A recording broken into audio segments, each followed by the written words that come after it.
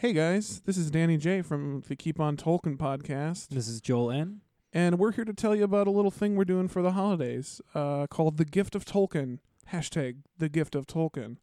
And it's a little thing that we want to encourage you guys to give Tolkien books as gifts to people, because I was given The Hobbit as a gift from my friend Sam, and it changed my life, and obviously I wouldn't have a fucking Tolkien podcast if this were the case. Right. If you haven't realized by now, we really love Tolkien's work, and it was the work that we got of his was gifted to us most of the time. I think my first version of The Hobbit was probably from half price, but I got a handful of Tolkien's work last Christmas.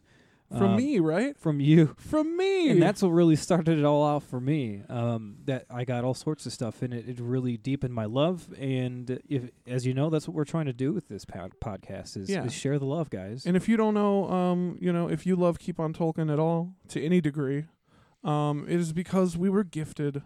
Like, this wouldn't be a thing, guys, if not for giving Tolkien books. And we just want to kind of spread that around. So if you guys hit us up on Twitter or Facebook, let us know who you gave a Tolkien book to this holiday.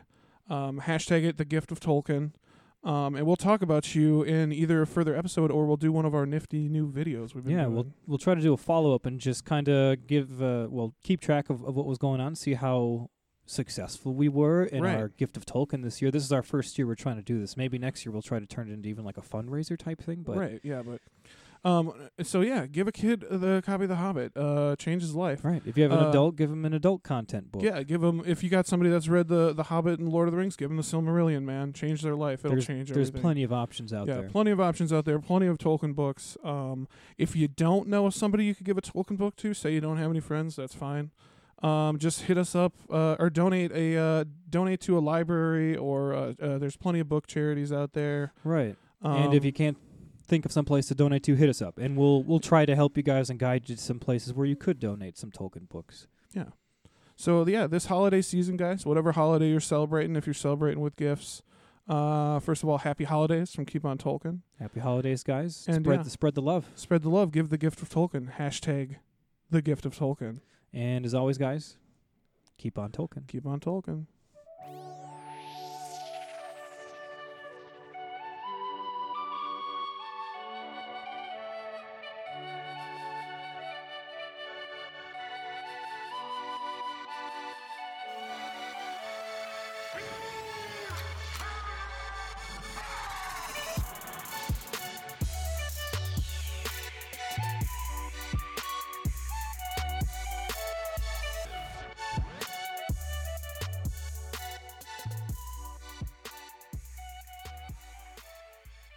Bright Eärendil was then lord of the people that dwelt nigh to Sirian's mouths. And he took to wife Elwing the Fair, and she bore to him Elrond and Elros, who are called the Half-Elven. Yet Eärendil could not rest, and his voyages about the shores of the hitherlands eased not his unquiet. Two purposes grew in his heart, blended as one, in longing for the wide sea. He sought to sail thereon, seeking after Tuor and Idril who did not return, and he thought to find perhaps the last shore, and bring ere he died the message of elves and men to the Valar in the west, that should move their hearts to pity for the sorrows of Middle-earth. Hey guys, welcome back to Keep on Tolkien. This is Danny J. This is Joel N. And we're here with episode 14, talking about Eärendil, character profile. Eärendil, he's kind of the prophesized savior of elves and men. Yeah, he's kind of where it comes all together. And his story is the last story in the Silmarillion. So congratulations, guys. We've kind of covered the Quenta Silmarillion. Yeah, we've kind of covered the entire... We definitely didn't cover all the information in there, but we gave a brief summary of the major stories. Of the major stories. So major detail. If you had all loved this season, or you're more interested in these stories, just pick up the Silmarillion. Look no further than the Silmarillion. It is one of the best books in the English language, and it'll tell you all these stories way more beautiful than Joel or I could ever tell them. I thought you were just going to stop at Joel, and I was like, well, thanks. Way better than Joel could ever do. So don't even bother. Now, Eärendil is also one of those characters that has a few different names. He's got, of course, his actual name, Eärendil, which is a Quenya word for love of the sea. He's got the name Azrabel. I think I said that right. That's I believe that's right. Adunic translation. That's Adonaic. the Adonaic. That's the language of Numenor. So he had a special name for the men of Numenor. Then he also had the name Ardamire. Ardamire. Quenya, also for the Arda Jewel. Also known as Eärendil the Mariner, Star of High Hope, and the Blessed. So he's, obviously by the names, he's a pretty prophesized character. Mm-hmm. So as we talked about in the last episode, he is foretold by Huor's prophecy. At the Nirnaeth Nordiad, he looks at Turgon and he says, "From you and I, a new star shall arise." And that's Eärendil. Yeah, he was prophesizing his grandson, essentially. Now,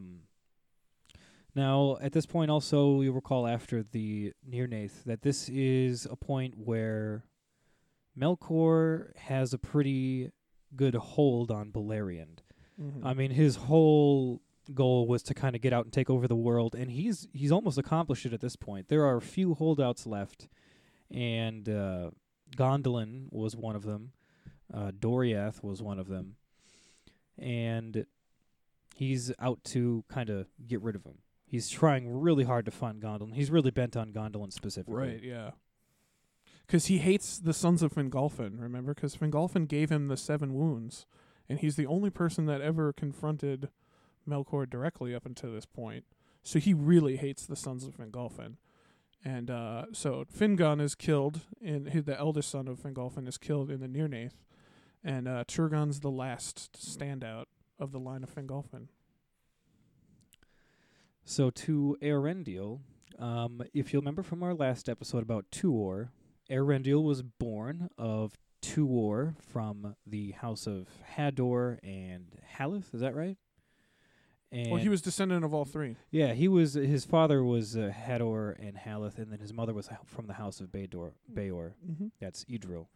And he was born in the year 503 and raised in Gondolin, up until the point where Gondolin fell when Melkor finally attacked, and they were displaced down to the area around the mouths of Sirion. Mm-hmm.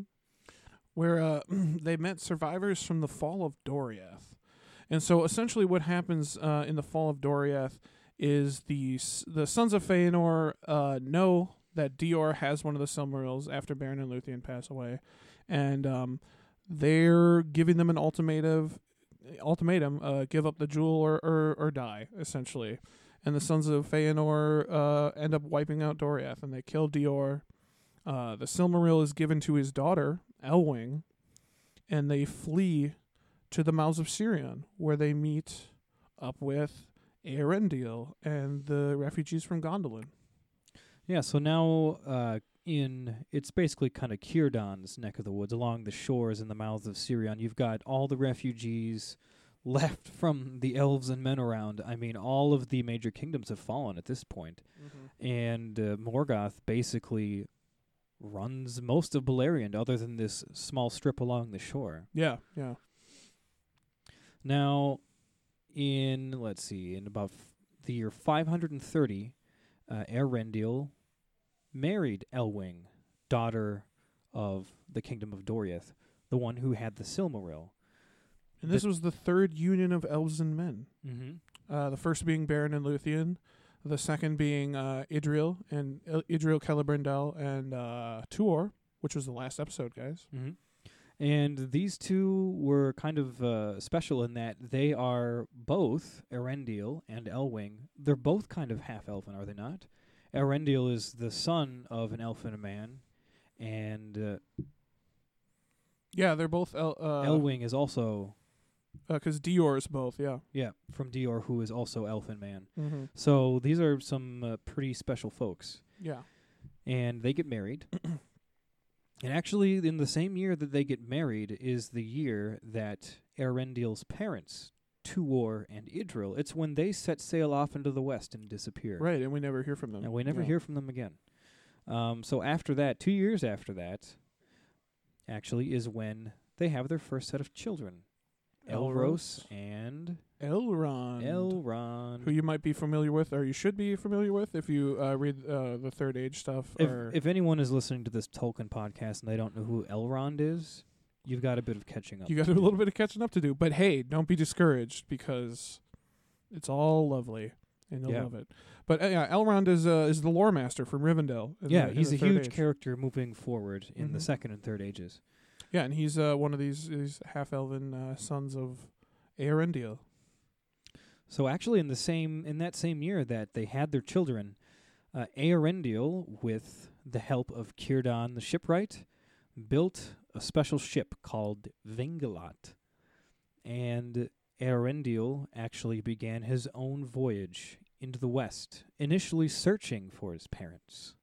And so at this point, Eärendil's out on a voyage, and lo and behold, the sons of Feanor have heard that the Silmaril has escaped to the mouths of Sirion, and they want it back. So they attack these poor refugees. Yeah, these poor refugees that have seen so much shit at the hands of the enemy, let alone now at the hands of the sons of friggin' Feanor. The some of the biggest dicks. And at this point, there's only so by the time they attack the mouths of Sirion, the only there's Maedhros and Maglor are the only ones that survive. Amrod and Amros are killed in the battle. Are the rest of the sons of Feanor killed at this point? Yeah, because Celegorm, Curufin, and Caranthir die at the sacking of Doriath. Oh, really? So a lot of them died in Doriath. So by the end of the third kinslaying, which is when they kill all these... Which is this most recent one. The one that we're talking about right now. By the end of this, there's only two sons of Feanor left. Maedhros and Maglor. We're the two oldest, right? The two eldest, yeah. Yeah. So they come and they... the third kinslaying and final kinslaying, these few remaining sons of Feanor just fuck up the mouths of Sirion, killing people, and Elwing, having the Silmaril, realizes what's about to happen to her. This is why they're here. This is what's going on. They're about to kill everyone and kill her sons. And in just grief, she throws herself into the ocean. With the Silmaril into the sea. Into the sea. Where she is... one of the great miracles of Ulmo happens. Yeah. And she's taken up by Ulmo, and she's transformed into the likeness of a swan. And she has the Silmaril upon her breast, so it's like a swan with the Jewel of Feanor on its breast. And she flies out and meets Eärendil, who's on voyage. Mm-hmm. Yeah, she meets up with Eärendil on voyage and tells him what's going on, that the sons of Feanor came and they were slaughtering, looking for the Silmaril, and just, the grief continues for these poor refugees. And he's moved to the point where his goal now is no longer to find his parents, but he's absolutely set on finding Valinor, because he knows at this point we've got to get the Valar in on this, because this isn't gonna end well for anyone. So yeah, and as the sacking of the mouths of Sirion is happening, the Gilgalad, who's the eldest son of Fingon, who was killed in the Nirnaeth, he then becomes, after the fall of Gondolin, when Turgon is killed, he becomes the High King of the Noldor. Oh, so he's the current High King. He's the current High King of the Noldor, yeah. Gilgalad, okay. Yeah, and he's essentially the last High King of the Noldor. Right. Yeah. As we come to find in the Second Age here, coming up. But yeah, so Círdan the shipwright, and Gilgalad close friends. They send ships to aid the mouths of Sirion, but it's essentially too late. Right, they're close by. They're not in the same area in the mouth of Sirion that these refugees were, but they're relatively close by. So they tried to send ships up the coast to save them, and it was too late. Sons of Feanor just slaughtered, and that's when Elwing threw herself into the sea. But now that she's safely on board the Vingalot with Eärendil, he is now set to try to find Valinor, but he can't find his way through these enchanted waters that are supposed to keep him from there. There's turbulence, there's darkness and fog, Mm-hmm. but he finds that with Elwing and with the light from the Silmaril, it's like Rudolph the Red-Nosed Reindeer, man. Right, exactly. It's like what guides him through and apparently pierces through the magic veil, and they make it. Yeah. They actually make it On to this Valinor. on the ship called Vingalot, which is made by who else but Círdan the Círdan the Shipwright. Shipwright. It's apparently Of supposed to be course. like one of the best ships Yeah. ever. And a side note, it is actually Stephen Colbert owns a Tesla sports car, and he calls it Vingalot. And he did a really funny joke about, he was talking about the Tesla, and he said, my Tesla's called Vingalot. And he looks right at the camera, and he's like, if you understood that reference, I'm sorry you had such a hard time in high school.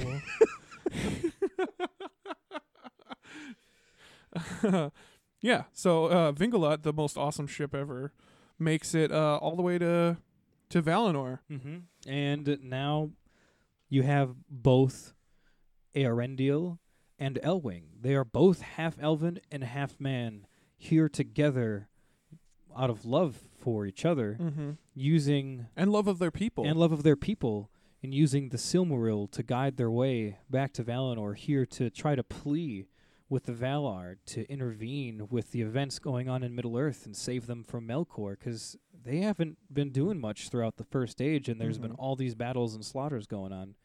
And when they get there, Eärendil is he originally says, I'm going to be the only one to set foot on Valinor, on the shores of Aman, because I'm the only one that's going to take the wrath of the Valar if they're super pissed off that I'm here. Right, because anyone that makes it, they're supposed to get killed. Get right? killed, yeah. It's Yeah. a death warrant. So he there's wants her to live. Yeah, and there's a small crew on the ship too that ends up on Vingalot that stays harbored.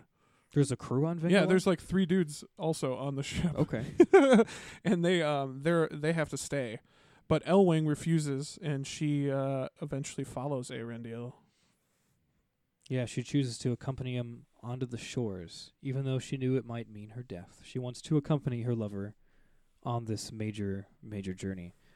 And thus Eärendil becomes the first of all mortal men to set foot in Valinor.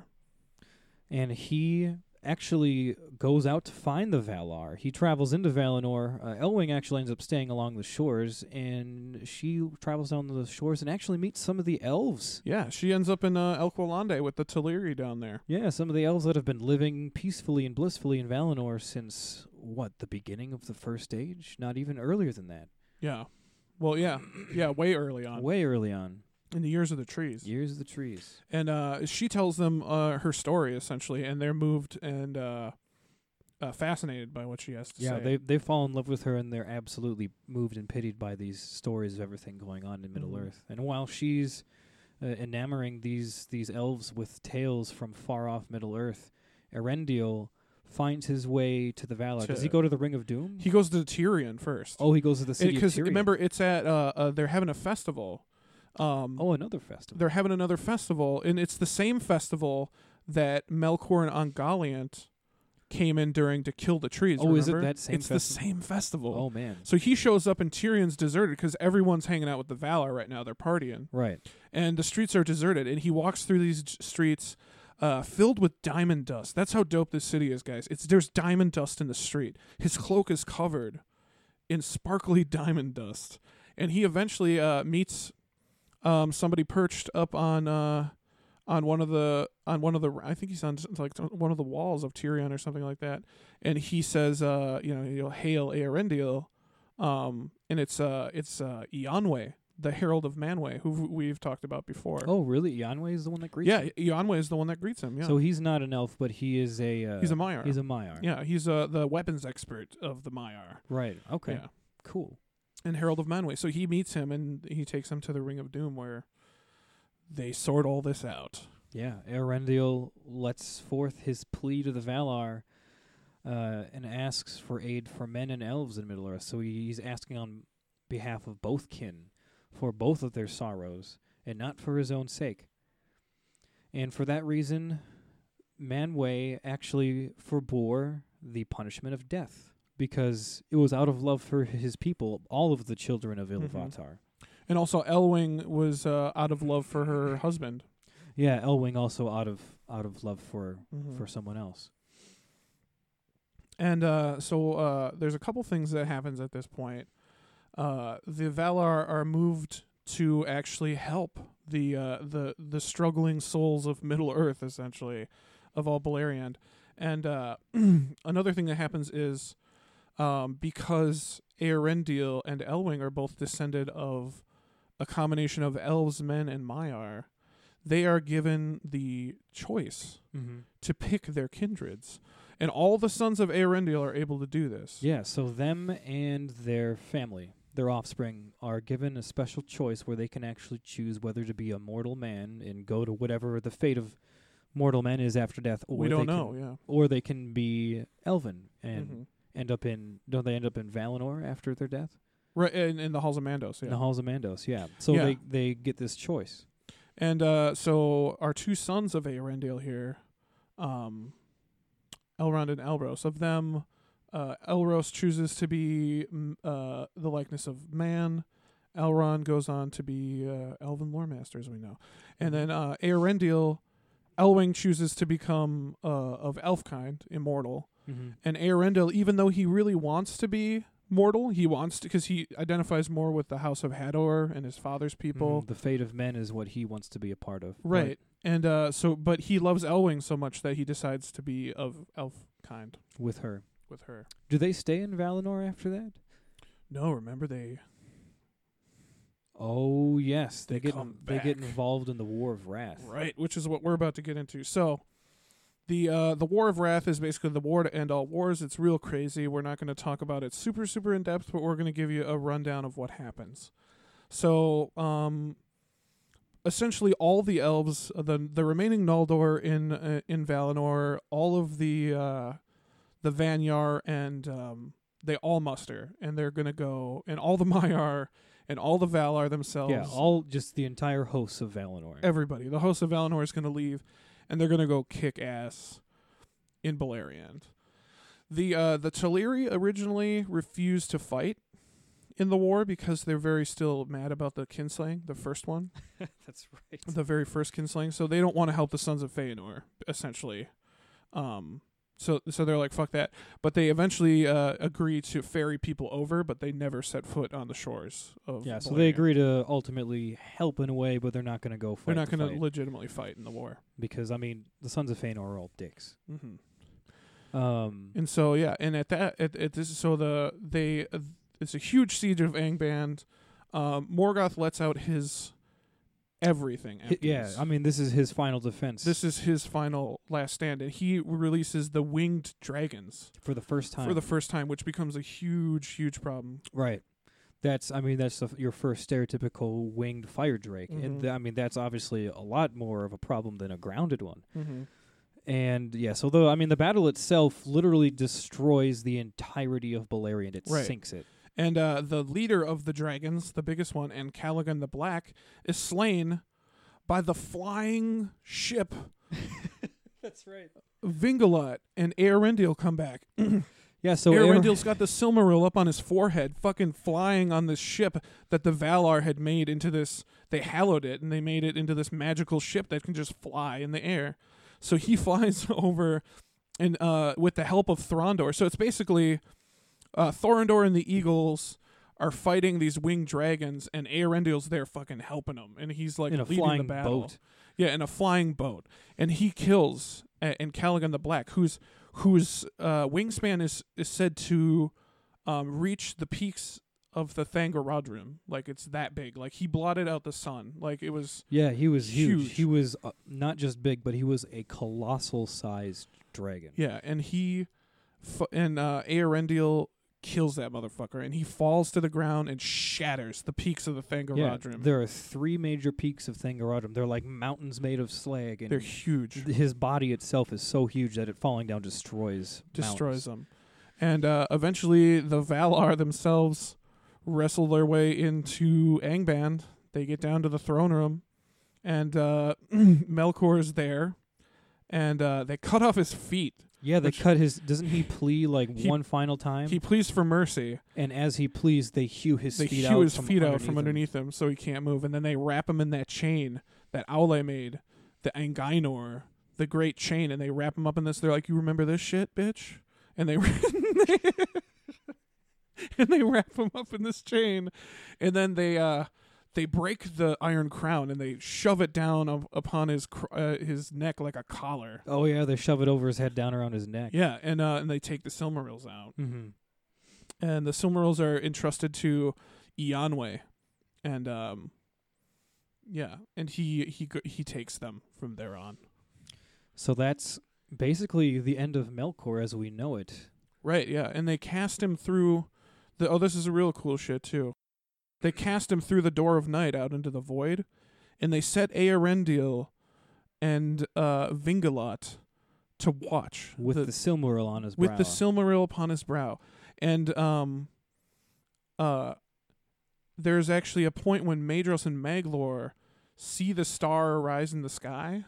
They say, "Surely now that is a Silmaril that shines upon in the sky." And like they know it right away. They're like, "Yeah, Right. that's a Silmaril up there." And so this new star that arises in the sky is actually Eärendil. And and okay. Oh, here's a great Third Age tie-in. So the vial of Galadriel from the movies / the Lord of the Rings is said to give off the light of Eärendil, which is the star, which is actually a Silmaril. Right. So the light of the vial Is the light of the trees. is the light of the trees, essentially. Mm-hmm. And what do you say to activate that vial? Joel, I'll give you $50 right now if you can tell me what you say to light up the vial. Don't do this to me. I wouldn't be able to pronounce it even if I remembered it. So it's Aya Eärendil Elenon an Kalima, which means Hail Eärendil, brightest of stars. And that's what you say, and it lights up, boom, with the light of the Silmarils. Yeah. So that's why he gets his name that references him as like a star. Mm-hmm. He is the bright, he's the star of high hope, because after this he literally is him in his boat with a Silmaril. He is a star that flies over sky, guarding basically night from the return of Morgoth. And he's always up there. That's what's really cool about Elrond, who's a character Right. in think about Eärendil's kids now. Yeah. Because he had his one kid who decided to be man, and he goes on to be the first king of Numenor, right? Right. Right, and so they go through lines and lines and lines and lineages and generations, and I mean, Numenor falls and ends by the time the Third Age comes around, but you've still got Elrond, who's like not only like the great uncle of Aragorn, but he could look into the sky. I think you were the one that pointed this out one night. We were just laughing about it. Yeah. Look up into the sky. There's my father up there, guys. You want to meet my dad? He's right up in the sky. See that star flying by? That's my father. Hey, he's flying in a boat. Flying in his magic boat, like what's your dad like,